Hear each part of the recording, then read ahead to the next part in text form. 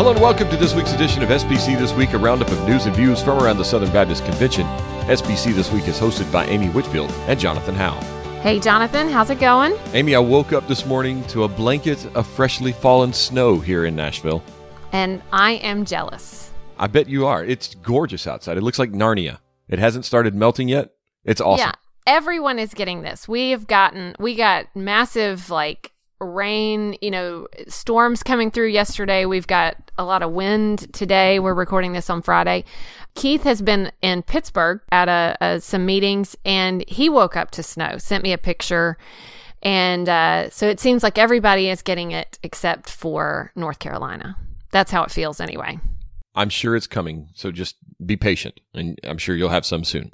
We'll see. I don't know. All right. Well, hey, we're going to jump right into the news this week. Had a big date in court yesterday as the North American Mission Board was in the 5th United States District Court of Appeals down in New Orleans, defending itself against an appeal of a lower court ruling in the case involving Will McCraney's lawsuit against the North American Mission Board. Yes, and Baptist Press sent someone down there, actually. George Schroeder, the editor of Baptist Press, Associate Vice President for Convention News, was at the court. Yes, he was. And there was a 3-judge panel that is hearing this case. This is before 3 judges. That's how the Circuit Court of Appeals works across the U.S. They have 3 judges from a docket or a slate of a few judges that hear these cases, not a jury or anything like that. And they were basically hearing the case and whether or not it should go back down to the lower district court to proceed with the case, because there was a motion of summary judgment in favor of the North American Mission Board to end the case on ecclesiastical grounds, saying that they can't speak into the church's dealings because the case involves mission strategy, was the argument from the North American Mission Board. And so we now wait. Both sides made their arguments. NAM obviously to say, yes, this is the correct ruling. McCraney, the plaintiff, obviously saying, no, it's not, and it should go back to the court, back down to the district court in the Northern District of Mississippi to finish the case and continue the trial. So now we just kind of wait for these 3 judges to make their ruling, which we expect probably 60 to 90 days, Amy, I would say. We're probably somewhere time in April. Right. I think we will have an answer on this before we get to Orlando. That's a good estimate, yeah. Yes. So, and sometimes just by listening to what the arguments were from each side or hearing the questions, you can kind of get a feel. But the reality is we won't know what's to come of this until we get the actual ruling. So All eyes are on the 5th Circuit. Yes. And we've got a link to the audio of that. They post that audio online, so you can go and listen to the audio and hear exactly from the lawyers and their arguments. So you can do that if you want. You can find that link at sbcthisweek.com on today's show notes. But a couple of highlights from the lawyers and the case they made. Harvey Barton, who is the attorney for Mr. McCraney, stated that NAM is not a church. They're an entity that controls money, and this is a dispute about power and money, not about church doctrine. It's about who gets to be in control. Representing NAM, on the flip side of that, this dispute was inherently religious. Donna Jacobs also argued that delving into the facts of the case would necessarily require an unconstitutional intrusion into religious matters, and added that the admission by both parties that the initial dispute between McCraney and NAM was about mission strategy meant that the judges and the courts know what they need to know, because both parties on the front end of this, according to NAM, admitted that the initial dispute was over mission strategy. So the district court dismissed the lawsuit because the secular courts may not interfere with the internal affairs of religious ministries, and the First Amendment affords religious freedom for all churches and ministries, and an appellate decision upholding the dismissal of the lawsuit would further these well-founded constitutional protections. Basically saying that the North American Mission Board has never asserted through its defenses in this lawsuit or otherwise that it has authority or hierarchical control over any SBC church, association, convention, or other entity, and that NAM firmly believes in and supports autonomy and congregational cooperation in the SBC, which is grounded in our theology. So some First Amendment arguments being made in this case, Amy. So we will keep an eye on this, and like you said, we probably will have an answer before we get to the SBC annual meeting in June. All right, it's the first of the month, Amy. You know what that means? CP. It does mean CP, and I got some good news, Amy. Almost $19 million came in to the Cooperative Program National and International Missions and Ministries budget in January. Amy, $18,948,471.79. Don't forget the 79 cents. Brings us to a grand total after 4 months of almost $66.5 million for the cooperative program national allocation budget. That's really good news. Yes, it is, because the budget is only $65.5 million right now. So we're about $1 million over budget right now, almost $1 million over budget in our giving, which equals around 1.47% that we've given above budget this year, and 2.96, almost $2 million above last year's giving. So some great news out of the cooperative program to start the year. Yes. So let's hope that we keep seeing that trend. Absolutely. So this is really good. I mean, we're having a great month, a stronger month than we had last January. So things are going really good, and we're seeing some states, and we're hearing things from states that their giving is up. We talked about that a little bit last week, I think, with Tennessee, how they had like their biggest month ever in their history in cooperative program giving. So I'm excited about this, Amy. It's really looking good for the cooperative program now. Yeah, very good. Up to Arkansas, Amy, where we have some news about the Arkansas Baptist newspaper. The trustees of the Arkansas Baptist News voted to dissolve the separate corporate entity that operated Arkansas Baptist News. So this is in the BP story that we'll have a link to, and they're going to transfer that news service over to the executive board of the Arkansas Baptist State Convention. So this is something that kind of fits with what we've seen in other places, with a lot of state Baptist papers trying to figure out what to do with challenges that print journalism is facing, and then even beyond state Baptist papers, just the newspaper business in general. We've been seeing a lot of different companies trying to figure out just what to do in the shift to a digital age and how that impacts print journalism.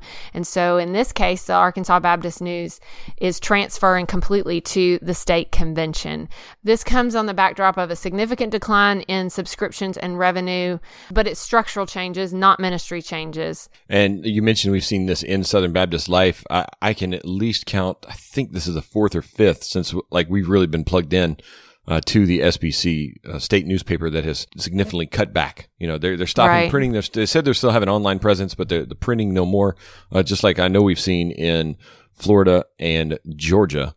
Right. So those have come before, and now Arkansas here too. So sad day for our friends up at the Arkansas Baptist News, but the state convention says that they will continue on as they called it, Ministry of Information. Yes. So wish them all the best in that up there in Arkansas. Amy, a couple of trustee meetings this week, including one that I was able to attend because, hey, it was here in Nashville, so why not attend it, right? It's just right down the road. Yeah. Over at Lifeway, Ben Mandrell pretty much addressed his first trustee meeting kind of with his feet under him. I know he had one back in the fall that, he just got into the role. Had only been there, a few weeks whenever the trustee meeting took place in the fall after he was named the president last summer.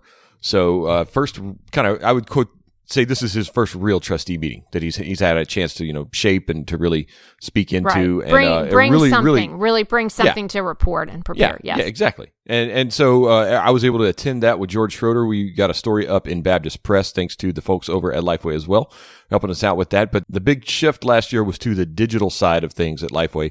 They're seeing a 25% increase at Lifeway.com. The sales over there, 25% up year over year over at Lifeway.com. In addition to that, they also have 459 locations of their authorized dealer program. So people that have local stores that have Lifeway product in them, showcases in those stores, 459 locations in 46 states. Remember, they only had 186 stores to begin with. Right. This includes 90 new markets.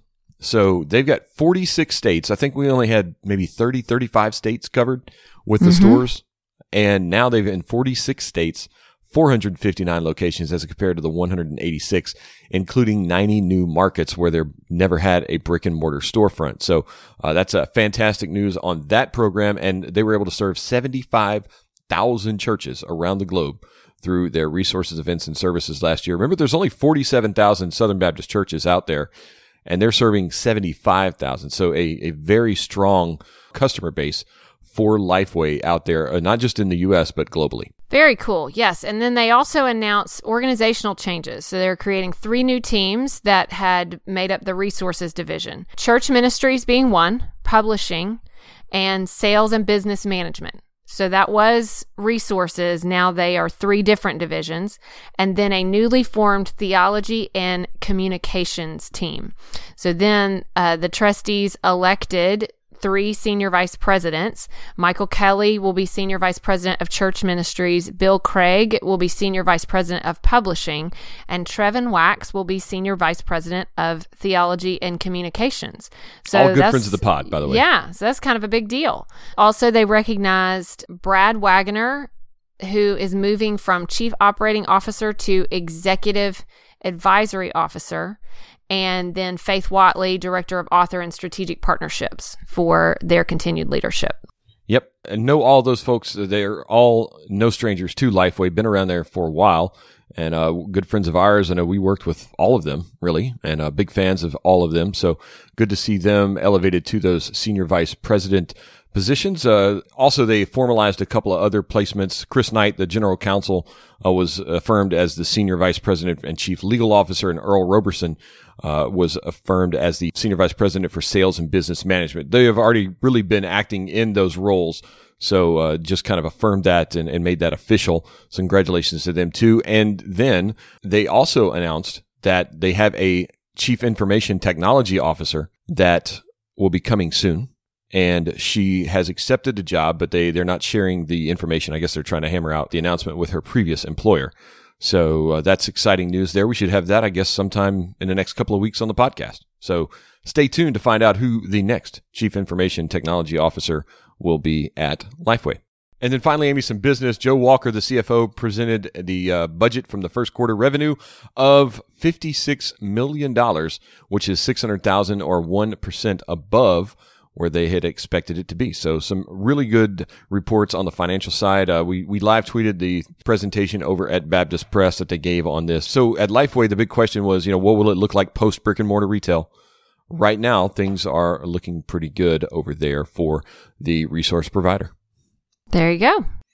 Amy, tell us about the IMB trustee meeting. We talked a little bit about this last week, and we previewed and said it was coming. So here it is. So now we have a story. So we talked about the commissioning service, and usually those stories kind of come separately, but they also had their trustee meeting out in Riverside, California. And Paul Chitwood announced a 5-year plan at that trustee meeting, as well as trustees elected Charles Clark as Vice President of Mobilization and Price Jett as Vice President of Finance, Logistics, and Technology. All right, but let's talk about this 5-year plan. So they have announced 5 targets that are built around the vision and mission to engage unreached people and places over the next 5 years. First one is mobilize 75% of Southern Baptist churches to pray for and financially support the Lottie Moon Christmas offering by 2025. Done. We can do that. Yes.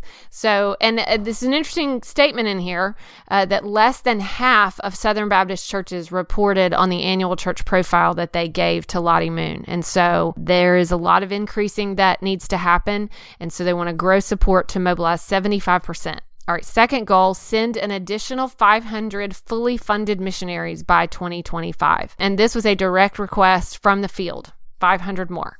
So that sounds familiar, Amy. Yes, it does.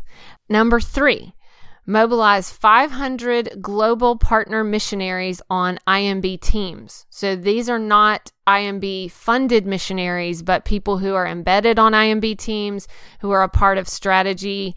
This would be just people who are around the world helping out and working with them. So then that actually becomes more than 500 people out there. It's 1,000 if you think through. Fully funded missionaries and global partner missionaries. Yeah, this sounds a lot like the Limitless stuff that we've heard about over the past few years. Yeah, thinking of people who are there for other reasons but are helping and assisting teams that are on the ground. The fourth goal, engage 75 global cities in comprehensive strategies. And so this is recognizing that 80% of the world's population will be in the urban centers by the end of this century. We want to go ahead and be engaging more cities so that we are on the front end of that movement. Finally, increase Lottie Moon Christmas offering receipts by 6% annually. That's to sustain the 500 additional missionaries, or $10 million per year for the next 5 years. There's an interesting statistic that if we say there are 16 million Southern Baptists, and then if every one of them increased their offering by 63 cents, then we would have that. every church would need to give an additional $200 per year. It can be done. That's what he was saying. So increase those Lottie Moon Christmas offering receipts by 6% annually. So those are the 5 parts, the 5 sort of tangible parts of the strategy to really get things where they need to be on the field. So you're saying all I need to do is add 75 cents a year to my Lottie Moon Christmas offering? I think you should add way more than that, Jonathan. But the point is, if done. everyone did at least that, then there you go. There were a handful of other things that they talked about there. Why don't you share some of those? As you mentioned, they had the vice presidents, Charles Clark and Price Jett, that they elected to serve with them. They also announced Richard Salome has been named the IMB's general counsel, and Summer Nowak will serve in a newly created role of Prevention and Response Administrator. So those come in the wake of the Gray Plant Moody internal review that they did on abuse prevention and response. And we hope to have more information about both Nowak and Salome in the future over at Baptist Press. Amy, over to the WMU, where they also had a trustee meeting back first part of January. It's been a couple of weeks. Took us a little bit to get this story in, but more than 200 attended the January board meeting of the WMU down in Birmingham, including Kevin Ezell and Gordon Fort from the International Mission Board. Gordon seems to always be at those WMU meetings. He was there when I was there. He would come and represent IMB, so no stranger to the WMU. In their executive session, they approved the 2020 Lottie Moon Christmas offering goal at $175 million and the 2021 Annie Armstrong Easter offering goal at $70 million. They also highlighted some World Crafts accomplishments and Christian Women's and Men's Job Corps accomplishments, and had some guests from those and some little mini conferences that they had on that. And then they also highlighted the upcoming Bloom event, which is for teen girls in July over in Germantown near Memphis. So The next board meeting for the WMU is obviously the Sunday and Monday before the annual meeting. They meet twice a year in January and right before the annual meeting. Yes, I'm hoping I'll get to go over for some of that. Yes, as the women's liaison, Amy, for the EC, you should be there. Yes, I want to be there for some. So very exciting. All right. Also this week at Baptist Press, the 2019 Resolutions Committee came with a Q&A. We sat down, did a Q&A with the 2019 Resolutions Committee about Resolution 9. There's been a lot of misinformation about this and some confusion. So hopefully this helped clear some of the air and clear up some of the confusion that's out there. There's 4 or 5 questions and an FAQ. Actually, more questions than that. There's about 7 or 8 questions and some FAQs that they also get from time to time on that. So I highly recommend you go check that out, read that, and maybe that will help clear up some of the confusion I think that has surrounded Resolution 9 since the annual meeting. And finally, some sad news, Amy. James Leo Garrett, a professor at Southern and Southwestern during his tenure, passed away this week at age 94 in Nacogdoches, Texas. He served all the way until this week as Distinguished Professor of Theology Emeritus, 94 years old, highly, highly respected. So many people have had such wonderful things to say about him. Malcolm Yarnell has given some real tributes to him. Even in recent days, as his health was declining, there had been a lot, about him. And there's a really beautiful obituary as well as a tribute written by David Dockery, who knew him well, studied with him, and he had quite an impact on Southern Baptist life. A number of quotes from leaders in here. Steve Gaines said, "Great teacher, great theologian, great human being, man of God." So many, many people will have memories of James Leo Garrett, and he's deserving of the tributes that are out there. Yes, and our thoughts and prayers to the Garrett family, as well as those at Southern and Southwestern who were very close to him. All right, Amy, that's going to bring us to my favorite part of the week, this week in SBC history. Amy, blow our minds. All right, so this week I want to talk about Racial Reconciliation Sunday. So this is a little bit different. I don't have a particular news story to share about, some little random thing, but Racial Reconciliation Sunday is coming up, and we had a Twitter thread about that this week. Yes, we did. We had a Twitter thread, and we've also got a story at Baptist Press about that on this Friday. Yes. So one of the things we were noticing was some conversation on Twitter about Racial Reconciliation Sunday, and we realized that a lot of people didn't know didn't know much about it or about the history of it, and we wanted to share that. So we did a thread on our Twitter account there, and so I'm just going to share a few details about that and sort of what the history of this day is. It has always been the second Sunday in February. Which is coming up this weekend. That's right. It's coming up this Sunday. So Messengers approved it in 1963 as part of the upcoming SBC calendars in the years ahead of that. In the 1930s, we started having an event calendar where we would highlight different denominational efforts, promote ministry efforts, missions causes, things like that. So it was a way to focus on particular things. Yeah, so we talk about those from time to time here on the podcast, too. Right. We've talked about Global Hunger Sunday and Sanctity of Life, those Disaster Relief Sunday, things like that. That's what that is. Baptist Media Sunday, Amy. Remember, we have our own Sunday? Yes, we do. So, for us, you and me, right? Right. So, well, and others. And many, many others. Yes. So, anyway, we had been doing that for about 30 years. So, in 1963, they were approving some of the upcoming SBC calendars, and they approved a Race Relations Sunday, is what it was originally called. And the first one was in 1965. So, this week will be the 56th observance of a day like that. So each calendar date is sponsored and resourced by a partner entity. And so it was originally sponsored by the Home Mission Board, which is now NAM, and the Christian Life Commission, which is now ERLC. The ERLC is now the primary resource partner for that day.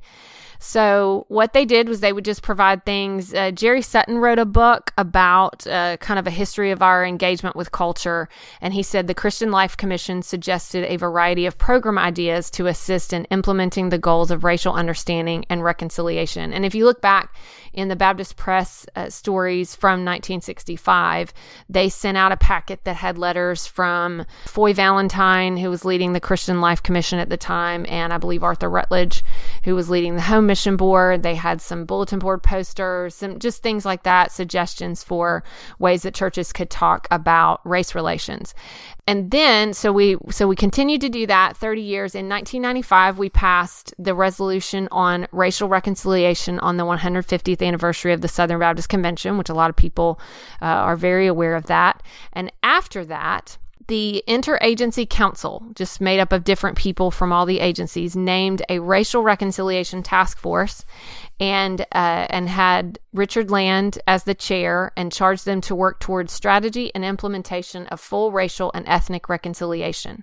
So after this task force comes into place and they are doing these things in the wake of the 95 resolution, 98 comes and the SBC approves the denominational calendar for the years ahead, and they changed it to Racial Reconciliation Sunday. But same day, beginning in 2000, it just had a different name, second Sunday in February. So we've continued since 2000 to pass numerous resolutions that speak of the desire for racial reconciliation and of movement toward that, and have continued movement in that. And as well, the executive committee has given reports about our progress in 2011 and 2015 about progress made in racial reconciliation, recommendations, things like that. So this is an ongoing conversation in Southern Baptist life. But for 55 years, and now for the 56th time around, it has been a conversation this week in SBC history. Thanks for that, Amy. And as I mentioned earlier, we do have a story over at Baptist Press about the first Black church in Alaska, which just recently was awarded with a historical marker. So you can check out that story over at Baptist Press. Diana Chandler did some work on that this week to get that up for Racial Reconciliation Sunday. And I think you've got something over at SBC Life as well, don't you, Amy? Yeah, we did a feature on Ken Weathersby, who retired from the executive committee, but has done a lot in Southern Baptist life over the last several decades, really just breaking ground in a lot of areas, and has an incredible legacy. He was the first African-American pastor to hold a full-time associate professorship at New Orleans Baptist Theological Seminary, also at NAM, the Tennessee Baptist Convention, so many different things, and built bridges for the SBC in a lot of these areas. And so this is a great feature that tells more of his story. We did a Baptist Press release about his retirement and highlighted some of these things, but it gives more detail about the impact that he's made in the Southern Baptist Convention. All right. Well, thank you, Ken, for your work. It was a pleasure to spend some time with him at the EC. We overlapped just a little bit before his retirement because of some medical disability. He genuinely loves Southern Baptist and the work, and his legacy continues within the convention. So thanks again to Ken for his service, and thanks to you, Amy, for getting that story about him done. There we go. That's going to bring us to our resources of the week. Amy, your resource of the week is? My resource is a new book out by Elise Fitzpatrick and Eric Shoemaker, who is a Southern Baptist pastor. I believe he's an associate pastor in Iowa, home of the famous Iowa Caucus. And it's famous. A book. That's one word for it, Amy. Or infamous after this week. It's called Worthy, and the subtitle is Celebrating the Value of Women Within the Body of Christ. And I've known about this book for a while. I just got my copy in the last week, and I'm really excited about digging into this one. Elise Fitzpatrick, who is already one of my favorite authors, and then Eric Shoemaker, who has just done a lot to encourage me over the last few years through his ministry. And so I'm really excited about this book. All right. My resource of the week is not as cool as yours, Amy. It's CP Ministry Reports. That's very cool. Okay. Well, for nerds like us, it is. So ministry reports, those are at the SBC website. They just came in this week. They're posted now. But these are kind of mid-year updates from all your SBC entities. So we get a book of reports every year at the annual meeting, right? Yes. That includes everything that's going on in the past year for Southern Baptist entities. This is kind of a mid-year snapshot, what's going on. There's a video from each. There's some financial data. There's for the seminaries. There's their ATS data and their enrollment data. So it's just a bunch of numbers, bunch of updates, but it gives you kind of a snapshot of how things are going. So a lot of people, we hear from people all the time about transparency and the need for transparency. Well, a lot of times the information's out there. People just don't know it. So right. I'm highlighting this ministry reports. I've got a thread on Twitter that you can go read and tells basically the same thing with the link as well. So there's a thread on my Twitter. There's the link here at the show notes, but check out those ministry reports over at the SBC website because, these are your entities. Those of you listening out there, Southern Baptists, know what's going on. There's data out there to be read. And yes. Some of it's, it can be redundant at times, but at the same time, it's really informational and you can learn a lot by just reading up on what's presented. So I'm just going to throw that out there. So we'll link to that. Ministry reports, a lot of work goes into those from each of the entities. So I wanted to take a minute and highlight those because, if you do the work, you want people to notice it, right, Amy? That's right. All right, well, that's going to do it for us on the show this week. Amy, next week, I will be in Arizona with a meeting of the Association of State Baptist Papers, and the state convention execs are all going to be out there in Arizona and for an annual meeting, and George is going with me to that, so I've got to present next week. So looking forward to some time with our state paper representatives as well as our state execs from across the SBC. Amy, maybe one year you'll get to join us out there for that. So yeah. I bet you will not have snow. I bet I will not. It's going to be great. It's going to be like 70 degrees and dry, and which after the 40 degrees and wet that we've had here in Nashville like the last 2 weeks, I'm looking forward to this. Yes. So it's going to be good, and we'll get to see some of our friends out there in Arizona. So if you're there, be sure to say, hey, those of you at State Papers, let us know you listen to the pod. So looking forward to that, and looking forward to meeting our newest state execs. Amy, we've got a couple of new ones since last year, so be a good chance to sit down and talk to them. Maybe be able to get a couple of them on the podcast in the future. All right. Well, that's going to do it for us this week. We'll see you next week. See you next week.